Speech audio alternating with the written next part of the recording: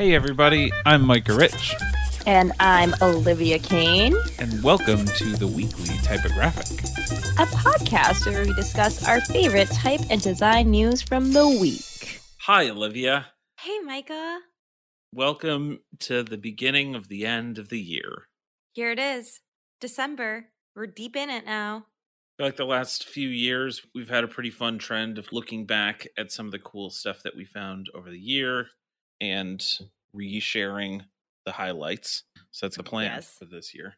Absolutely. And just like the year before, we're going to dedicate this episode to some share-worthy font reads and our favorite articles from the year that we have shared on this podcast and in our newsletter, of course. So the last couple podcasts that we have for the rest of the year, it's not going to be like our normal intense educational nerd alert. We're going to save that for the upcoming year. We're going to take a break around the holidays so that we can all have a nice little breather. And so the next couple weeks, it's going to be this and that. And our first article, we actually haven't shared this year. Sorry. I know we were like, this is all going to be about things that we shared and our favorites, but we want to share timing. this. It's pretty appropriate to share this now. Exactly. And that's because it's an article all about the design of Spotify's Wrapped campaign. Which we were just talking about in the last one. Yeah. We were talking about how last year's Spotify Wrapped predicted some anti-design trends that we saw itself throughout this past year. But this year, it's all about bright colors and vibrant color palettes and really exuberant, eclectic shapes. And they call these way the shapes layer with the typography little monograms, which is like an infinite amount of way you can layer these really wild shapes onto each other. And that kind of makes for a dynamic background for this year's graphics. It's really flat graphics. And I had a fun time watching my Wrapped. Like, it's hard not to have a good time. Pretty restrained in the typography category, I'd say, this year. I feel like the color palette was where they went really kind of apeshit. Yeah, that kind of makes sense, right? Like, if you go crazy in every piece of the design, it's going to be unhinged. So it makes sense that they were like, hey, let's restrain the type and let's go crazy with the colors and patterns. Yeah. Of which it's interesting that you call it flat, which I agree, but also a lot of the flatness has three-dimensional moving shapes in the background. Yeah, that's fair. But there's no shading. It's all very... no texture. Right. It's like those little badges that would come up when Batman used to punch somebody in the 60s. Oh my gosh. Yeah, no, I definitely get some slight graphic comic book era graphics. So this article, sorry, I know we were just talking about the campaign, but this article in it, the folks at It's Nice That interview Rasmus Wanglin, and he's the global head of brand design at Spotify. And it's kind of a fun behind the scenes look. The Spotify Wrapped campaign starts getting designed, I believe, in spring, summertime, so that they can distribute the branding and brand guidelines, which are like over 200 pages, to brand partners that are making this campaign come to life in various ways. I just think it's really interesting. Most people, when they think of campaigns from brands, they think of a funny headline and an image and maybe like a jingle or a tagline. But this is a campaign that I think is the ideal brand campaign. It lives out of home. Like, you'll see its existence in billboards, but it's just organically shared through people taking a look at their Wrapped and wanting to share the data that has come upon after a whole year of listing. So really interesting them talking about this being really user-centric and having people look forward to it, and the joy that comes after releasing the Spotify Wrapped campaign, because there's a lot of like memes that come after it. Companies or other brands will mimic the design and change a headline or something like that. A lot of people, it causes them agony as they're like found out as huge Taylor Swift fans. Like, it is definitely a range of emotions gets exploded after Spotify Wrapped comes out every year. And I do think we had talked last time. I think it really ends up affecting a lot of designers' idea of what the current hot trends are. Yeah. So I think a lot of people, we're going to see a lot of probably freaking crazy shapes and patterns and wild colors and stuff. Even more. I mean, we do already, but still, that's my guess.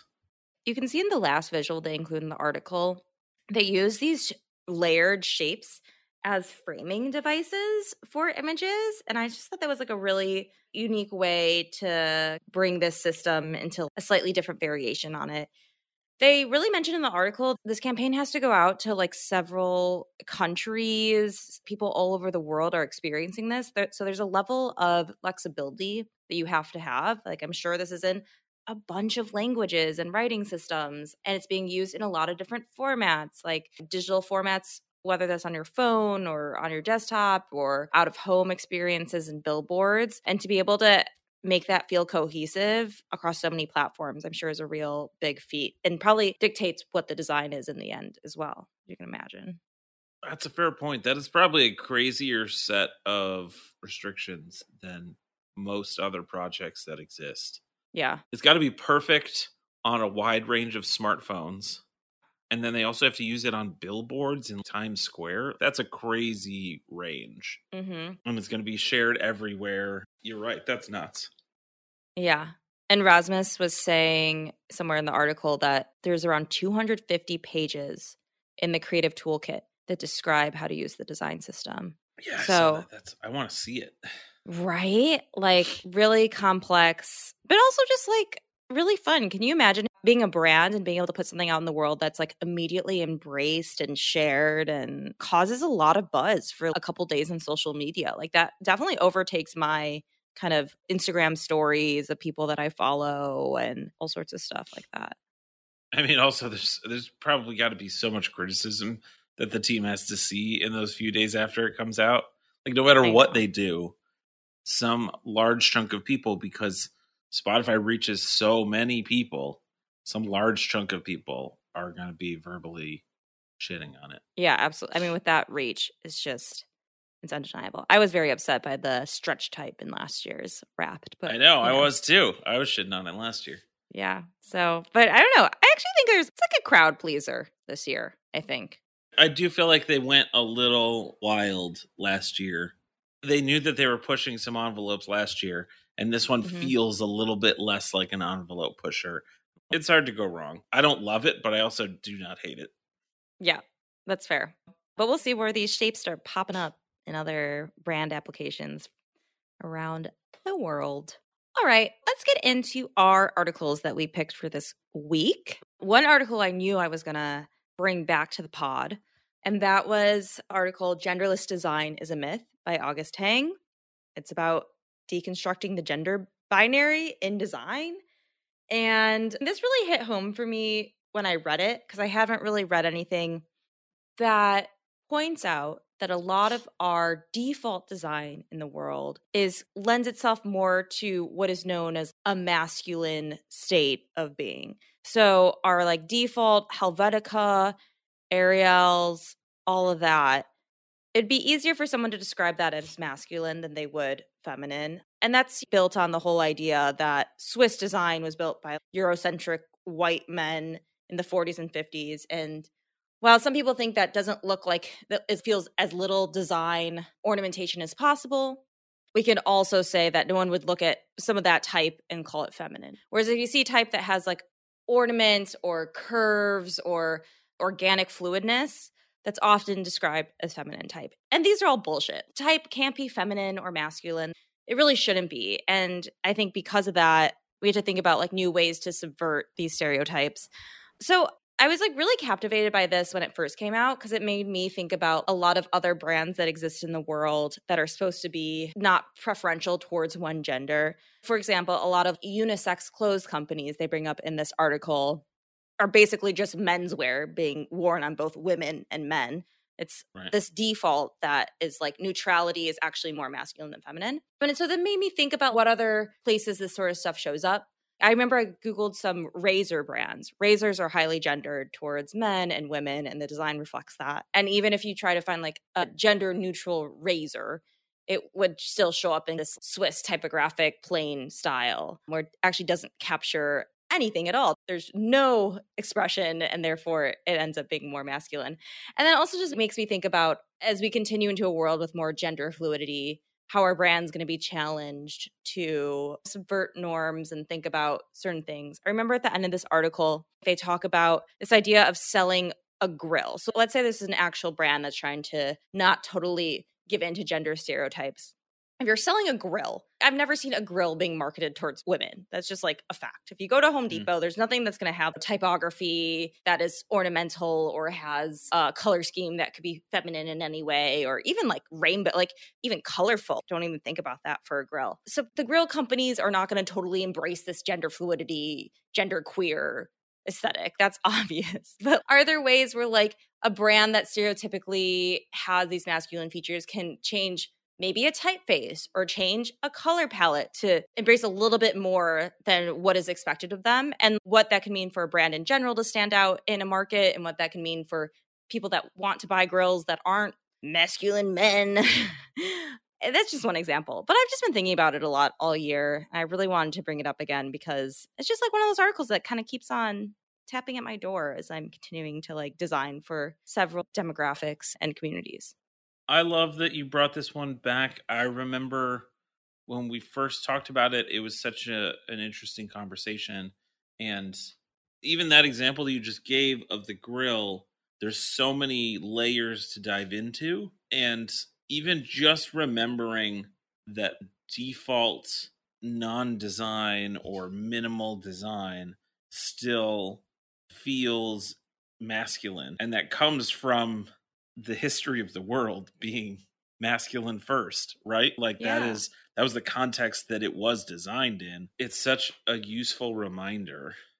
And it's so interesting to try to even imagine what even a lot of this conversation is gender binary and not even fluid, right? Yes. And so it's really hard to even imagine what the future could hold for that to not be the case anymore. Because it's always been there and it's so ingrained. And that's the systemic thinking that we have all grown up in, and that it's going to be like we're suddenly at the peak of a time to challenge those things. Yeah. So it's useful to remember it, and fascinating that it's so hard to imagine what a different future could look like. Well, I just think it's funny.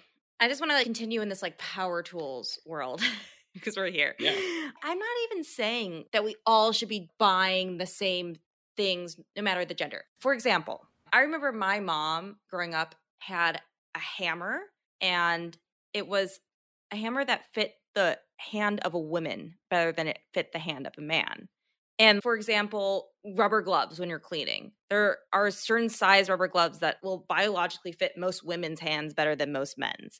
I still think there are items that, even razors necessarily, men's razors for what they biologically need it to do might be different than women's in a lot of cases. And at that point, how are we marketing towards genders when that is done purposefully?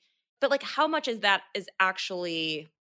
Okay, those are two things that have to do with like human biology. But for example, deodorant, that's still super gendered. I buy Old Spice and I hate looking at it. I hate it so much. It feels like there's always some bear illustration on it. I do not relate to this, but I need the functionality. They have a long history of starting out masculine. And then I feel like when we were kids, it was like masculine in the background, subtly masculine in the sense of like by default masculine, but not aggressively masculine. And then at a certain point, they decided to market aggressively masculine. Yeah. With like, that actor who was always just wearing a towel with the deep voice, and like the bears and some of the flavors and imagery and scents, nose flavors. Is Micah using his deodorant different than we all are? What, you eat it so that way you don't smell bad. That's why it's on a stick. It's like a push pop mechanism. Easy for... Yeah, exactly. But there was a certain point, right, where they like went intentionally and aggressively masculine. Yeah. In a way like what they wanted to be known for. And I find that interesting because it isn't just for men, right? Yeah. That's also a weird thing that I found out as a woman. I remember when I was like a teenager, I would hear like one friend had male deodorant, and I was like, I don't know, don't you like feel weird buying that? And then years later, I found out all my friends from college, friends from work, like people from all sorts of places do that.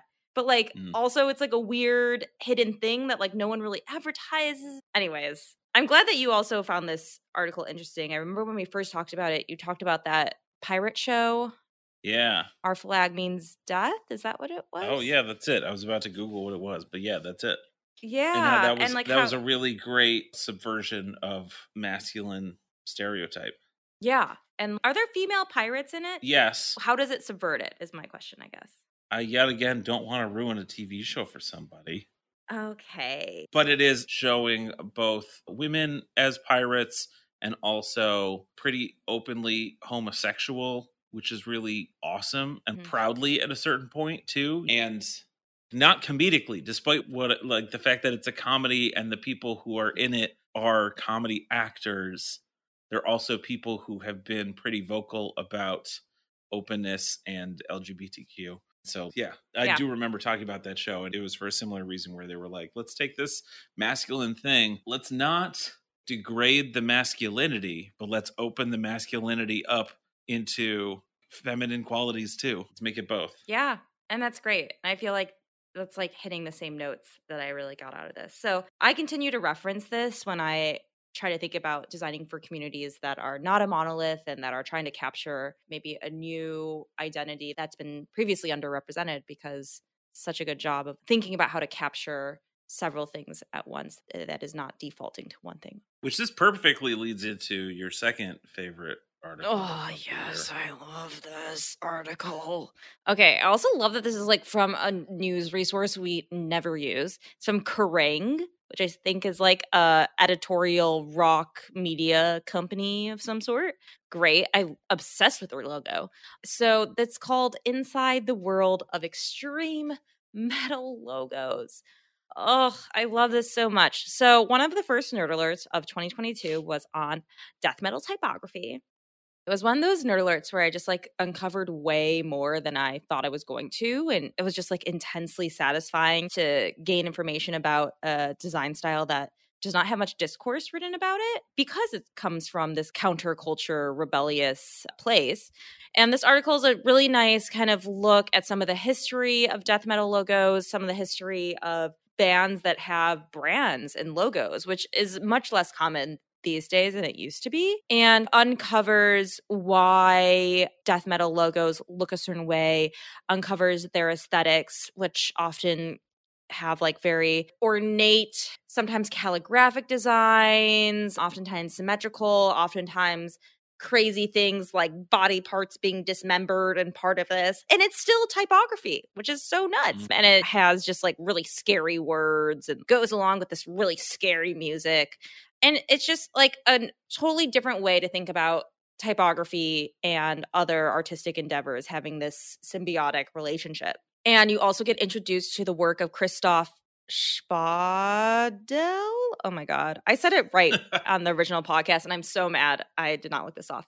But Christoph, he's called the Lord of the Logos. So you can find him. Start Googling there. Belgian artist who has been just like working on so many death metal logos, was commissioned by Rihanna's team to create the backdrop for her Video Music Awards performance.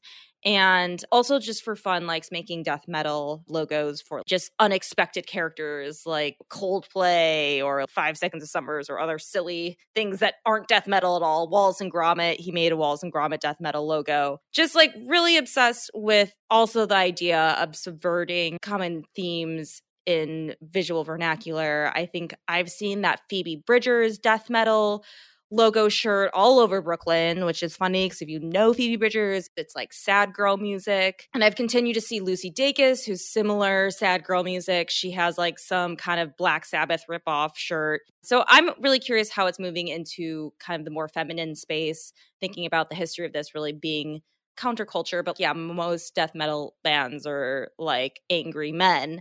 So how can that be thought about in a different way to like evoke some other feelings? So I love Which this. I don't remember this from the first time you shared this article, but kind of towards the end, there is one that is counterculture to the counterculture.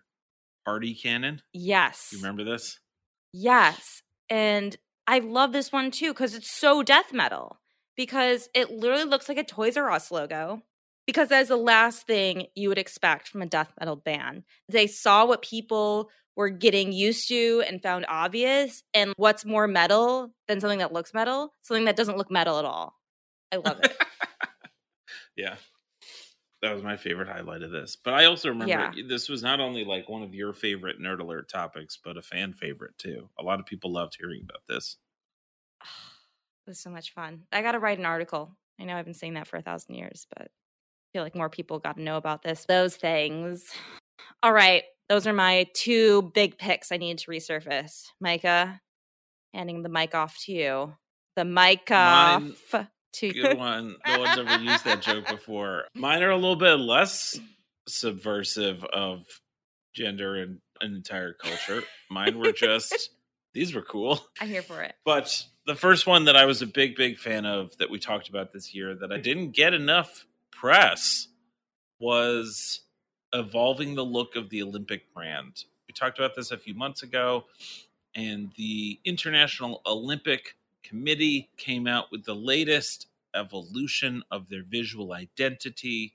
And it was this pretty massive brand book to describe how the Olympic brand should look and be used. There's a lot of custom typography. It was also just like a great example of a brand book where they showed a lot of different examples and use cases and illustrations and all manner of things. And it too was pretty massive. It was like 130 pages and covered all manner of different things. And I remember we kind of talked about it because they had these custom fonts made. And it was an interesting example of yet another like company deciding to have custom fonts made, and B, kind of yet another example of like fonts that to some extent already exist being made and customized for a brand. Like the fonts that they came up with: Olympic Headline, Olympic Sans, Olympic Serif. I think it was just that. There might have been one more. I don't remember. That seems right. They were like fairly basic, usable fonts that look a lot like other fonts that we have seen, but they belong to the Olympic brand. And I thought that that was a neat and useful thing to talk about. Yeah, I remember when we first reviewed this, there's so much typography when you view the Olympics. There's so much data that has to get presented. There's so much reading material, and all at the same time. Sometimes you'll have charts and graphs and statistics while someone's doing some skiing in the background. It can't be like stated enough how important it is for the typography to be really clear and concise and be compatible with so many writing systems and languages. I think that was a huge initiative that was with this typographic push. Something I find pretty interesting is that in their guidelines for each of the typefaces they have, they will also provide fallbacks for alternatives. And I think you mentioned these typefaces look like typefaces we've seen in the past. I wonder if that is on purpose so that if there were fallbacks, there's not a big jump as well for a branding perspective. That does make a lot of sense. I can totally see that. Olympics go to all corners of the world. Some places where if you're looking at especially websites and stuff, like it has to work in the slowest conditions too. And so to make it look like something that already exists, that is a fallback that everybody has, is pretty smart. I never thought about that. Yeah, I also haven't really, I see it sometimes in brand guidelines, but it's not super common. And even the serif one that looks so elegant and refined, they do a fallback to Georgia. And I'm like, oh yeah, if that was like small enough on your digital screen in front of you, you probably like would see Georgia and wouldn't feel like it was off brand if you were convecting this to be the main serif. Yeah. So, and then I think one of the things that we also talked about was that this was a really interesting use case because it's such a big thing and because the Olympics change hands and cities every few years. And so there's a unique identity for each edition of the games, that these brand guidelines have to be something that still highlight the individual unique brand of each game, which I thought was just interesting. I think at first we were like, what the heck? Wait, I thought it changed every time. And then we realized it does change every time. And this is to be behind all of that and give that room to be awesome, which is cool. Yeah, exactly. Like the stuff like body copy and data and statistics, the expressiveness of that should not be dialed up. So it makes sense to have standard uniform thing, or a logo or a certain display signage is where your expressiveness can't be dialed to the max. One last thing, I find it very fascinating. I'm just like scrolling through their brand book. In their typography section, they have a whole page focused on paragraph alignment that tells you how to rag something. I haven't seen guidelines this specific on body copy before in a brand guideline. They even get as specific to say only words that are 8 letters or longer can be hyphenated, and really point out obviously widows and orphans, but they like literally show a paragraph that is not well ragged. It's probably using like default justification and hyphenation settings. I just have, wow, attention to detail, man. Everything for the Olympics. That is a good point. I breezed right past that. And I was like, well, yeah, you got to do it well. I don't know. But you're right. Yeah. It's like the upper echelon of athletics needs to have the upper echelon of typography. True that. True that. All right. What else do you got for us? Okay. Last one. Okay. Is A Brief History of OK by Ben Schwartz. Okay. Okay. So this was just a really neat article. It reminded me a lot of some of my favorite nerd alerts that you have done in written form, but it's also like animated written form. And it is what it is saying it is. It's the background of the word okay. Like, where the heck did that come from? And how did it become such a commonly known thing? And so there's a lot of history. There's a lot of graphics of weird old historical usages. There's a whole section on myths related to it, of which I didn't really understand that there were myths around OK in the first place. And there's a lot of really cool, fun little facts and details, and it's presented in a really cool way. As you scroll, it guides you through the article in a very Apple marketing website kind of way. Where it's like, hey, this is what we want you to be looking at next. And that's cool. I feel like we don't see a lot of articles being art directed that way anymore. So it's, I don't know, neat and well done and random and cool and Olivia-like, and also your initials.